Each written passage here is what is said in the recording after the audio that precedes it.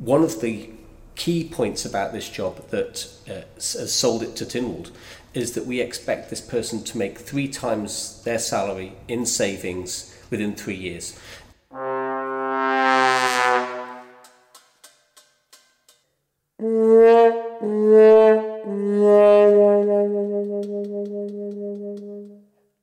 It's got a real sense of value for money driven outcome associated with this role.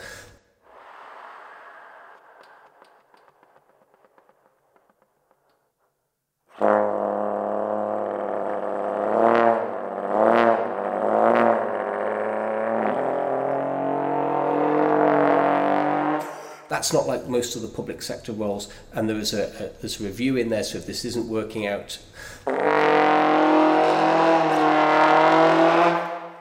But I suspect that with a £1.2 billion Manx budget and spending £100,000 on their salary, I would be amazed if we couldn't find those sort of multiples of savings.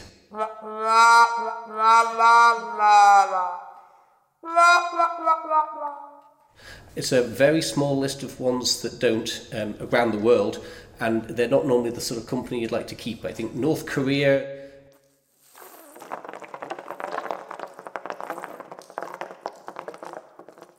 a couple of the stands didn't have one.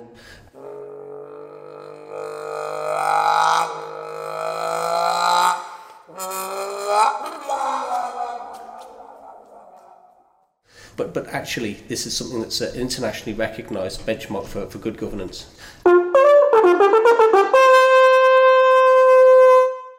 It's always seemed like a short-sighted decision not to have this office. I'm really hopeful that we get a really good quality candidate as the first Tynwald Auditor General.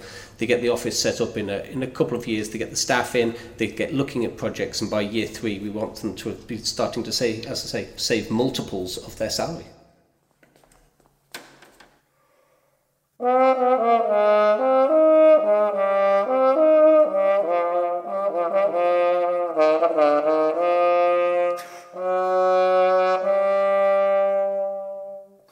The indicative budget for the entire office is £400,000 a year.